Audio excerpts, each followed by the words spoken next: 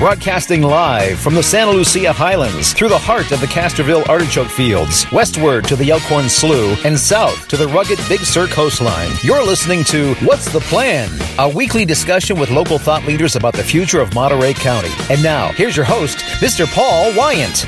Hello, everyone, and welcome to another great episode of What's the Plan, Monterey. You're going to want to stick around for this one. I have Mr. Steve McShane.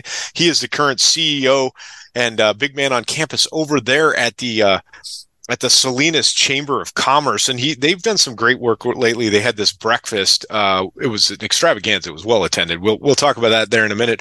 But first, let me remind you that I'm Paul Wyant, owner of Express Employment Professionals of Monterey County. We are growing by the day. It's great. We have tons of great people we want to put to work. So if you own a business, give us a call, 831-920-1857, or you can Google us, easiest way, Express Employment Monterey.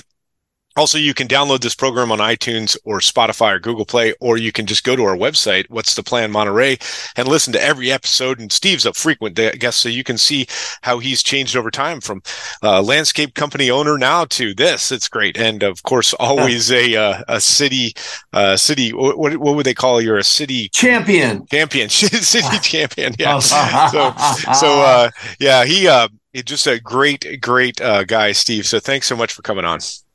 Yeah, well, I want to pay you some compliments. Express Employment Professionals, man, I'll tell you, you guys have just really nailed it. On the employer side, my friend Monica was just bragging about you. And then on the employee side, my friend Jared was just bragging about you. You know, your staff is so professional, responsive, proactive. I mean, these are all characteristics of businesses that grow and not complain about why they're not growing, right? I love my staff. I tell you what, as you know, you're nobody without your awesome staff. So it's, those guys are, I don't deserve them, but let me not be too congratulatory about the great people. Speaking of your staff, let's be congratulatory. Gabe, your guy, I think he's sales. He's phenomenal. I can't say enough about that guy. He's, I don't want to give him a big head, but he's a great guy. So. Yeah. Thank you. We have lots to talk about. Where would you like to start? Let's start with the breakfast. The breakfast was just phenomenal.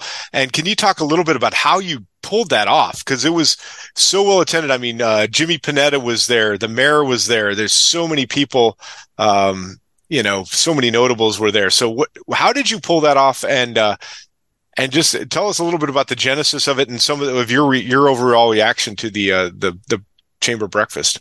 So, I tell people that chambers of commerce have been around for thousands of years. You think back to the Middle Ages or the time of Christ, guilds, associations of businesses. Our chamber of commerce is similar to so many around the globe in the sense that we help businesses grow. We offer support services and networking opportunities. But another important role is advocacy. That is to serve as a voice for small business. And at our more recent strategic planning retreat, our board said again and again and again, this is one of the most important values. When you're running a small shop, you don't have the time to attend all of these local government meetings and keep an eye out on how business could thrive or be hindered. And so this governmental relations breakfast was born in that idea that there needs to be a closer working relationship between business owners and the community and elected officials. And we did it. I told my staff, gosh, if we get 100 people there, I might run around the building. We had 250. Two members of Congress, the sheriff, the mayor, the dog catcher was John there. Laird, the state senator, was there. Yeah, it was great. It's good times. We really had a good showing, and it shows that our local representatives value the chamber. They value local businesses, and there's a lot of work to do. So that's good. Oh, it was great. Now, I really don't know where to begin with Salinas, because of course, our business is there at Alisal and Salinas Street in downtown Salinas. And, I've just seen Main Street transform over the last 5 years. Maybe we'll just start at Main Street, move outward, but what on earth is going on in Main Street? It just seems like every time you go there, something new. Now, Heirloom Pizza, I think, is going into the old Beverly Fabrics building. The El Toro Theater looks phenomenal. What's going on over there? Yeah, no doubt. Really impressive renovations taking place with the theater on the 300 block. That'll be an additional venue for music and special events. Heirloom Pizza, I mean, gosh, that's the best pizza on the planet. And that'll also serve as a venue for live music and performances. They're actually going to have a big open space as part of that renovation, if you will. What's happening in Salinas is no different than what's happening on Broadway and Seaside, or on Alvarado in Monterey, or even on Broadway in King City. The governor, the state legislature, really incentivizing city-centered growth, that is housing and opportunities to work and play all in one location. And there's reasons for that, whether it's to decrease trips in your vehicle, or, to make it easier and to improve quality of life. A lot of people, not everybody, but a lot of people are asking for these sorts of developments. So Salinas has incentivized a lot of this through adaptive reuse. That is incentives for developers to bring housing to the city center, to make it walkable. And we're seeing that. We put money into improving traffic, the right-of-way, storefront, and walkability of our downtown. And alongside that, there was, changes to how the downtown district was managed. Before, they had an elective association called the Old Town Salinas Association. Now we have something called the SCCIA, Salinas City Center Improvement Association, which is basically a group of property owners that tax themselves for security improvements, facade, and call it, overall improvements to the infrastructure, supplementing what the city's already providing, and then a lot of cool marketing. So that, combined with the 10 million-ish that we put into improving downtown, has kind of resulted in something impressive. I mean, downtown Salinas is the hottest thing on the plate in the region. It's amazing. People really frown at even Santa Cruz or Monterey that once held the crown jewel space. Now on a Tuesday night or a Saturday night or even a Sunday night, you have folks walking out, eating, live music, art. I mean, it's amazing. It is safe. Yeah, cool. It's safe. Like, it's a very safe place to be. And it's just beautiful. And are you listening, Marina? I mean, Marina, I got to tell you, Marina has got the wind at their back, and those guys, anyway, I don't want to put down Marina, but Salinas No, don't put down Marina. I go to church. I'm currently an interim director of a campus, a satellite campus for Compass Church in Marina.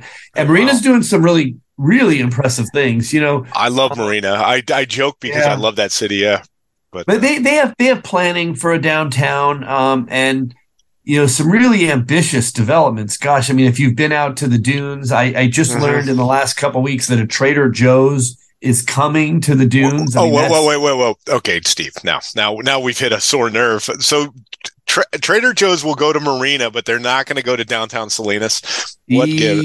Yeah, I know. What gives? I mean, right? Well, if you're listening, if anybody from Trader Joe's is listening to this program, for crying out loud, call, who would it be? Bruce Taylor, Steve McShane, call someone and put the store in downtown Salinas. I mean, they deserve it. I mean, they have great products.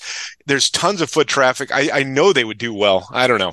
Your thoughts? Well, Bruce Taylor's been trying, and gosh, we have him to thank for a lot of the vision and improvements downtown. I mean, he's single-handedly invested a lot. And Trader Joe's is not the only player. You have to keep in mind there's other urban market, call it, options that we're considering. So back to downtown Salinas on the 200 block where the Greyhound bus station was, that's a terrific Art Deco building that'll have the facade maintained.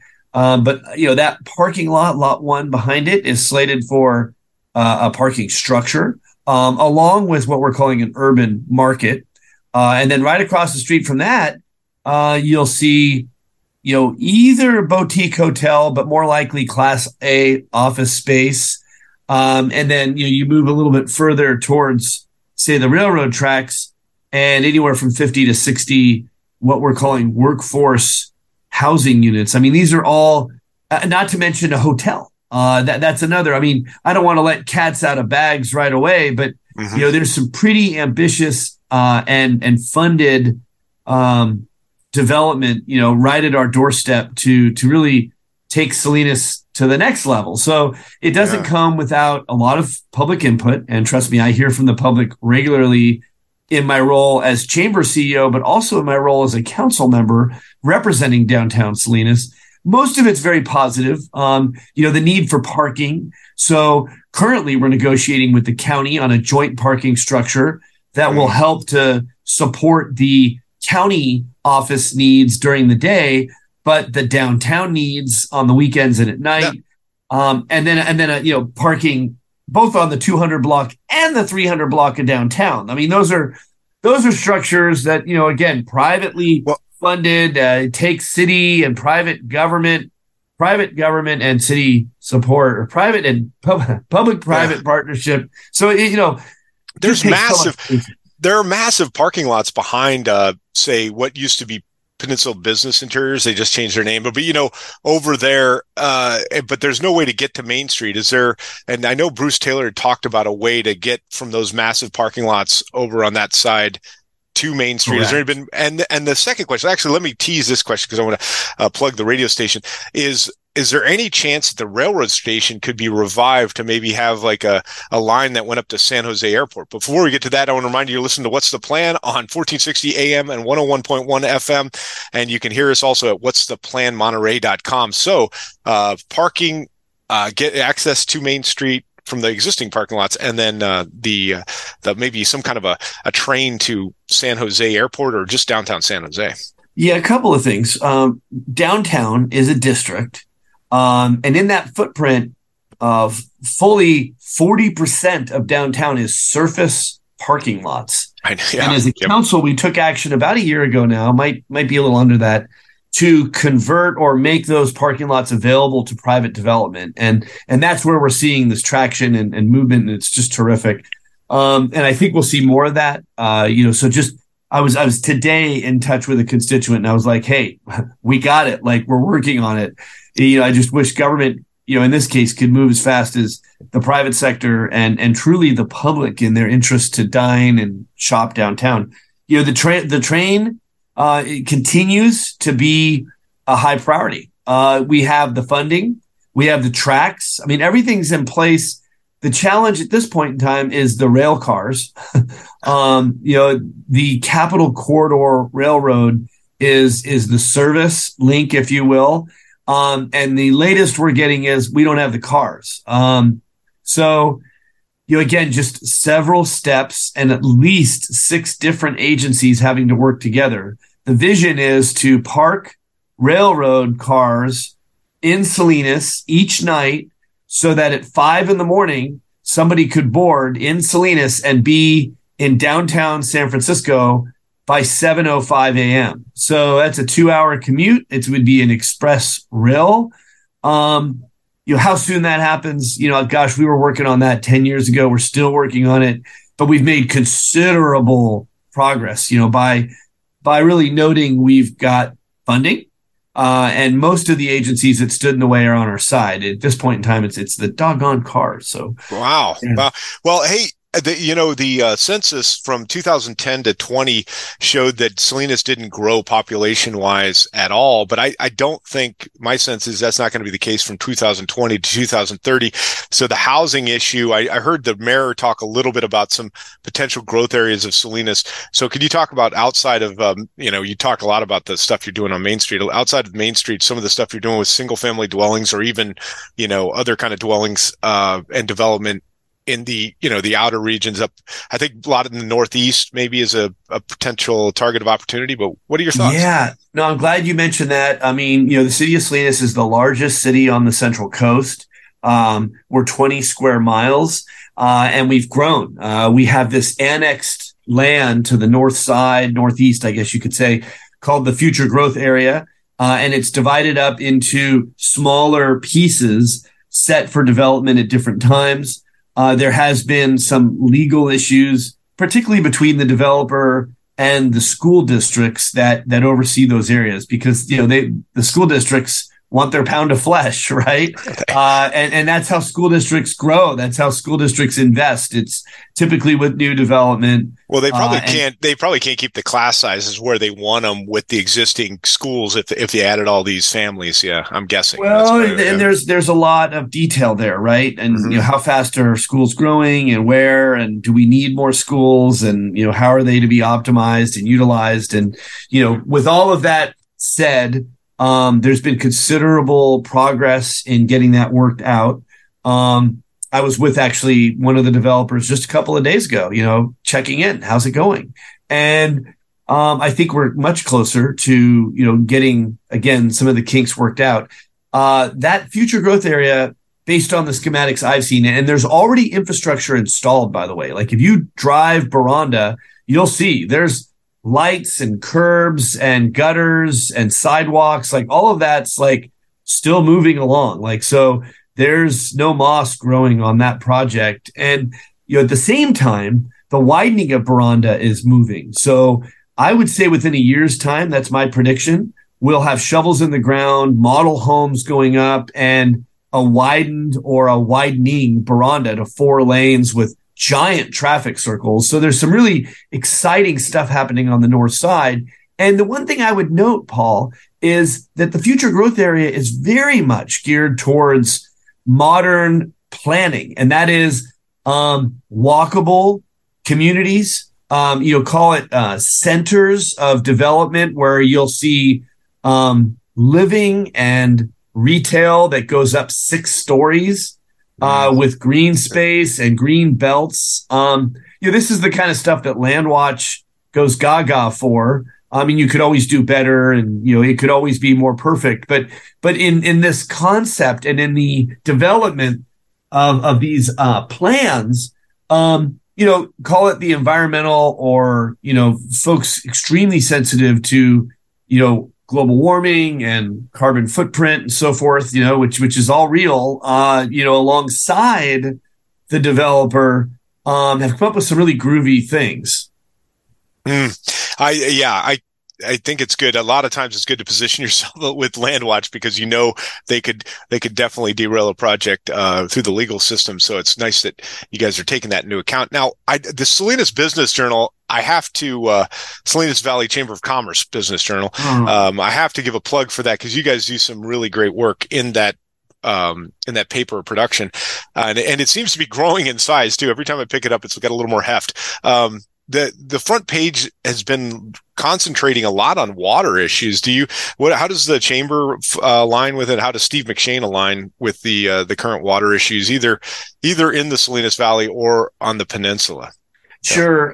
Well, let's just start by noting that the Salinas Valley Business Journal is a monthly publication. We're at 24 pages now. Next month, for the month of March, we're coming out with a annual, call it community profile edition. That'll be 72 pages. And beginning in April, it's going to be 28 pages every month. So more and more, it's the local print publication with, news, and just community helpful information. As we have covered water a bit, water's big. I mean, even with this wet year we've had, particularly on the peninsula, I always tell people that the Salinas Valley has got something like 11 million acre feet estimated in water, right? That's the size of the aquifer. The Seaside Basin is like 50,000 acre feet, right? Yeah. I mean, the peninsula is short on water. Development is frozen. We aren't at a point where people are locking water meters and, rationing too tightly, but, we're cutting it close. And so the peninsula is doing its best through recycling. And that's where the city of Salinas comes in. We're producing millions of gallons of water a day via our industrial uses, particularly with like washing of leafy greens. So we do have some agreements, and we're doing our best to work closer to set in motion additional agreements so that water can be recycled, repurposed, injected, and reused for peninsula residents.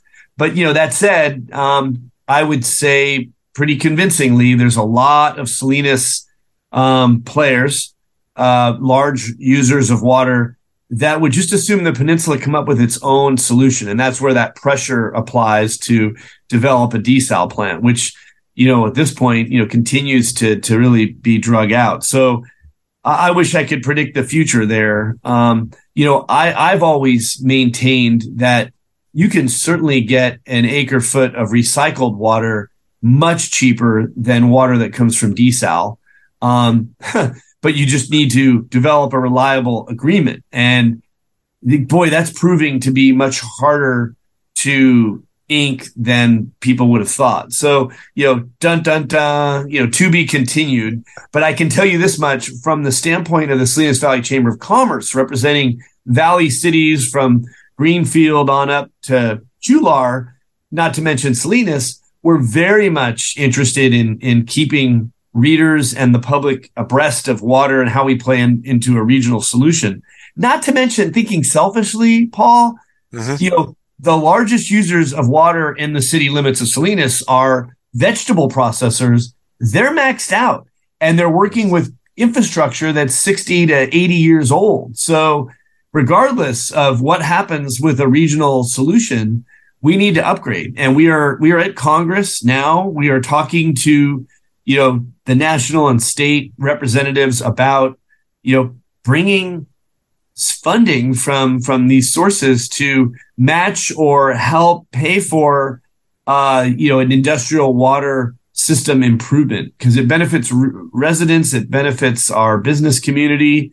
You're keen to tune into that. And we want to thank you for advertising and being a supporter of the Salinas Valley Business Journal.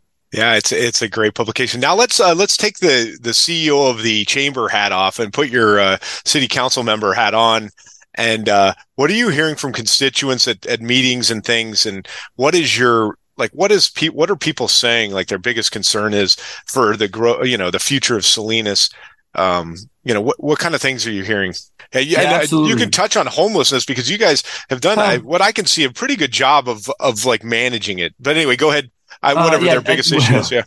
We're doing our best. Okay. So we just had our strategic planning 6 weeks ago, and we just had our state of the city a few days ago, and residents are very concerned about housing and homelessness. That goes without saying, right? Like bring more units online, address homelessness. And we're doing what we can, right? To streamline ADUs, incentivize ADUs, and bring the future growth area online. Not to mention, any sort of other special housing, whether it's for seniors or farm workers, and then homelessness transition, aiming at the lower hanging fruit. We have, 2 transitional housing projects online now, and another 2 in the pipeline. So we're playing well with the county, through the Share Center and some other sheltering and wraparound service opportunities.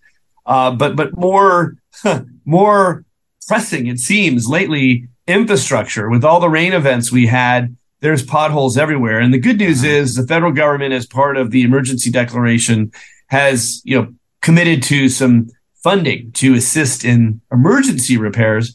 So, if you report a pothole today, it's likely to get fixed tomorrow, just because there's been a lot of support in that capacity. We need to develop a permanent funding system better than what we're doing now for streets and sidewalks. And, last I heard, it was, at least 200 million curbs, gutters, sidewalks, and another 200 million for streets. Now that depends on where you rank them and which ones are more pressing than others. But I think in the coming year, we're spending 3 times what we've spent in previous years. That's good. That's a step in the right direction. But in the coming year or 2, we'll see that as a highest priority from federal and state funding sources. So, yeah. It's amazing what that can do. Like just just paving a street and widening the sidewalks and making things, curb cuts for handicapped people and better crosswalk, and lighting and LED traffic lights and stuff. It really just kind of makes the city look a little more modern and better. So I'm glad you're talking a little bit about infrastructure. And then, of course, storm drains too. Clogged storm drains never look good when you've got the flooding and the potholes as a result. So yeah, it's good that you guys are focusing on that. Although, as you're saying, there's probably not a lot of money, and it sounds like you're going to the county and possibly the state and federal government for some assistance. So that's cool. Yeah. That's not cool. the county. The county is not in that. No, they're not sorry. in that capacity. But definitely the state and feds. Yeah, you bet. Perfect. And so we had a couple minutes left. Steve, what do you think in the future? What are you looking at? What's, big on the horizon if we haven't already mentioned it? Well, the last piece I've got to prioritize and would say that we have near unanimous support on the council is economic development. That's diversifying our economy, continuing to support agricultural technology initiatives, because those ultimately are higher paying jobs, more skilled jobs. Workforce continues to be an issue as it relates to unemployment being so low. So I think we're going to continue to see mechanization. All it takes is, a visit to any of the local fields, and you'll see things like weeding, hoeing, thinning, harvesting, even things like sorting in the field with technology at the side. And it's just impressive that Salinas continues to lead that effort. But diversifying the economy, keeping that, front and center. And I'm just impressed by how the city's taken that seriously. This is both a chamber and a city priority, but to continue to work closely with our planning and building professionals in the city so that there's as little hangups as possible to getting, new housing, new investment, on time, or ahead of budget and ahead of, schedule. So love it. And just to your listeners, want to make myself available through the Salinas Valley Chamber of Commerce or as a elected official in my city council capacity. You can just search me on the web or reach me at president@salinaschamber.com. Yeah, that's great, Steve. As always, bringing it, and it's great with the phenomenal work. I mean, your heart is definitely with Salinas and with great people like you and others and all the many other people that help out. I think Salinas has an incredibly bright future. It does seem to be the one city that's really growing and moving into the future here. Not trying to put any other cities down, but great job to you and everyone in Salinas. So with that, my guest today has been Mr. Steve McShane. He is a city council member and the president of the Salinas Valley Chamber of Commerce. And I am Paul Wyant, owner of Express Employment Professionals of Monterey County. Visit us on Alisal Street in Salinas, or look for us on the web at Express Employment Professionals Monterey, and we'll be the first thing there. And you can always catch this podcast at What's the Plan Monterey or on iTunes and Spotify. Thanks again, Mr. McShane. Really enjoyed our conversation.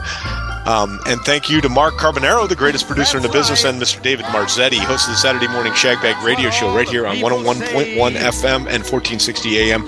Have a great week, everyone. High in April, shot down in May, but I know I'm gonna change that tune when I'm back on top in June. I said that's life. And as funny as it may seem, some people get their kicks stomping on a dream. But I don't let it get me down. 'Cause this fine old world, it keeps spinning around.